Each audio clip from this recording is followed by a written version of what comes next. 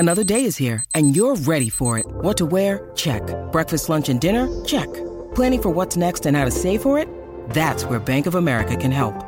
For your financial to-dos, Bank of America has experts ready to help get you closer to your goals. Get started at one of our local financial centers or 24/7 in our mobile banking app. Find a location near you at bankofamerica.com/talktous. What would you like the power to do? Mobile banking requires downloading the app and is only available for select devices. Message and data rates may apply. Bank of America N.A., member FDIC. Safety check at your local Tyre Power.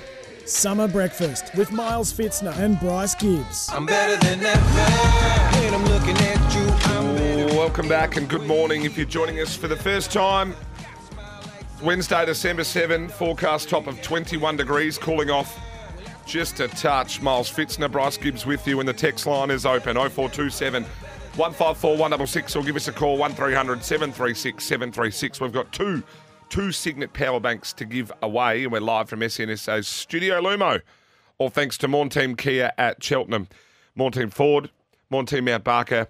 Everybody's talking about Morn. We love them. Good morning to you, Bryce. Good morning, Milo. We've had Ian Healy on earlier. We have. He's very good, Heels. Isn't he? Very good. It's an insight to the 30th year anniversary of the Windies Adelaide Test, and when they lost by one run. One run, which is unfortunate. We've got a big show coming up if you're joining us for the first time.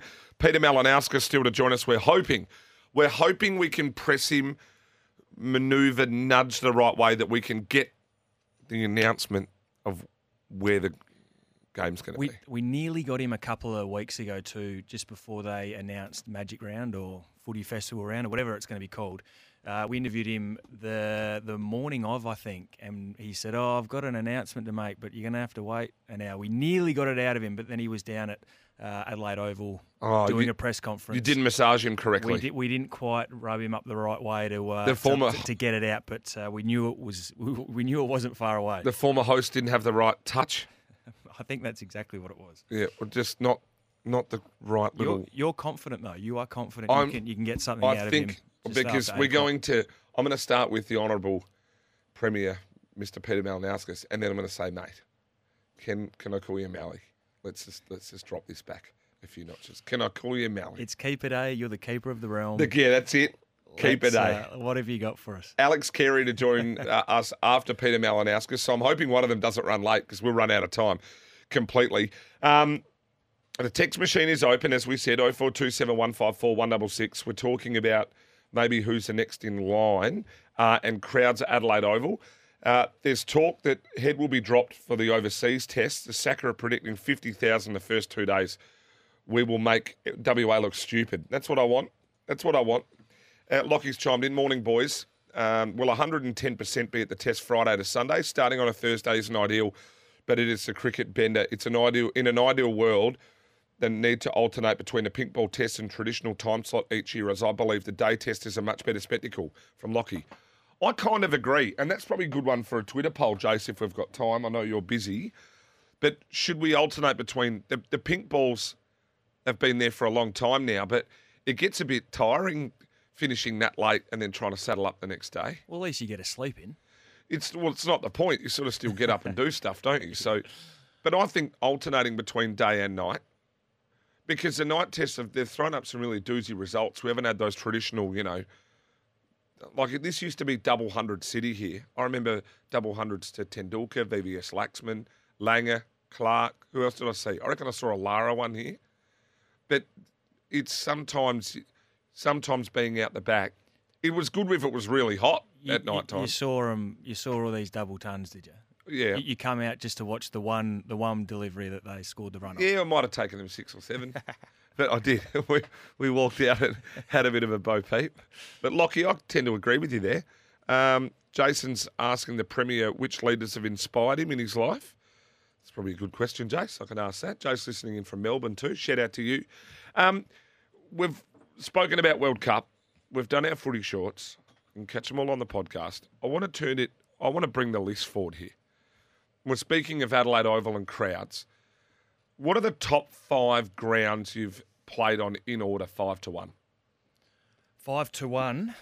Sure. So I'm going to go with 5. Optus Stadium in Perth.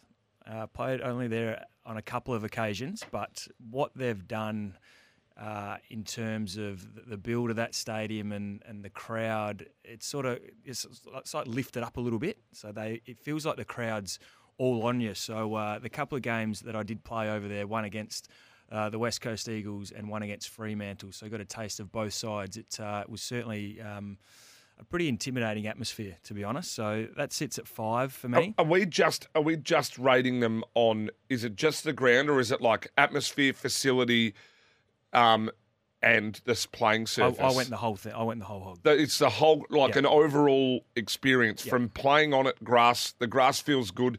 To the change rooms are comfortable. Yeah, there might be one in the middle there that I played some more better games on than not as well. So biased to the one in the middle. So fourth, I've got the SCG.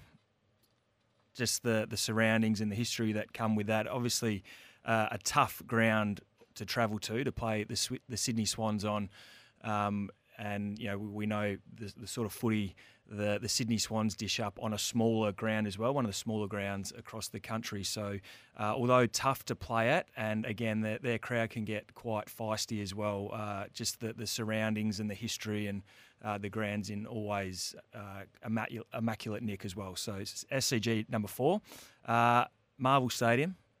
Number 3? Well, this is one I had. Roof on or roof off? No, roof on. Middle of winter, freezing cold. You've got perfect conditions to play footy at. So that's always handy. Right. Number 2 is the Oval just down the road here, AO. Number 2.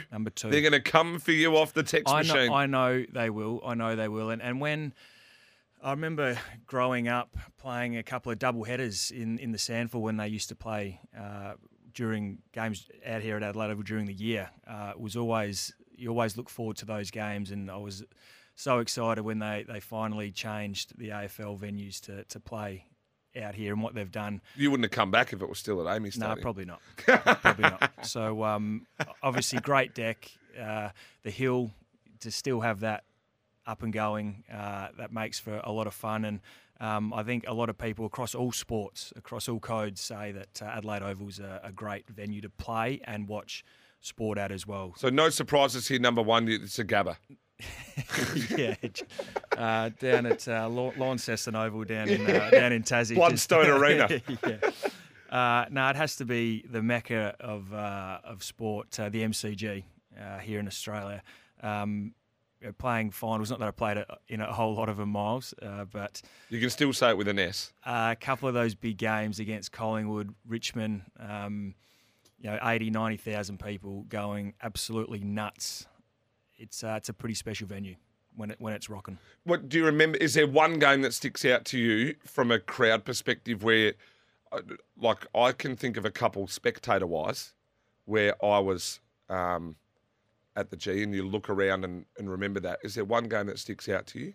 The Richmond elimination final, when Carlton were put into the finals off the back of the Essendon drug saga. Yeah. Finished 9th, played in that final series. I think Richmond won 8 or 9 of their last 10 games to finish 5th. They were absolutely flying. We played them. They were about 30. They got out to about 35 points up, and the Richmond supporters, they hadn't won a final for a long, long time. The Tigers and the Richmond supporters and Richmond faithful were going nuts. You can imagine them 35 points up halfway through the second quarter, and then a man called Chris Judd decided enough's enough. He started getting into the game, and we fought back and won that game. And the atmosphere and you couldn't. If we were having a conversation this close, like we're sitting close to each other now, couldn't hear. Could not hear what you were saying. The crowd was that loud. What's it like calling for the footy when it's like that? You can't. You can't really. You just hand signals. Yeah. Yeah, put it out in front of me. It's all movement. You see movement, and that's what catches your eye. So can you recap your top 5 grounds that you ever played on? So I've gone Optus Stadium in Perth. 5. SCG 4. Marvel 3. AO 2. MCG numero uno. MCG numero uno. Thoughts on that? 0427 154 166. I've done 2 lists. Have we got time to do it here? Should I do them on a break? I might do them after the break. I've done 2 lists because I got asked to do Adelaide golf courses. Now, South Australian golf courses. So I've done the Metro 5-1, and then I've done Country 5-1, and then I've got, I've just sort of got, like, you can make up your top 1 or 2 then of what you think. I think of the best 2 courses in the state. I'm a little bit biased with one of them, but for people that have gone there and played it, I'm sure they will be. I'm sure they'll agree because it's an unbelievable course. 0427 154 166 golf courses in order or best grounds in the AFL. Gibbsy's given his list. I'll give my golf list on the other side of this. Still plenty more to come. Peter Malinauskas, Alex Carey, the Phantom also for the Supercoach. We'll see you soon.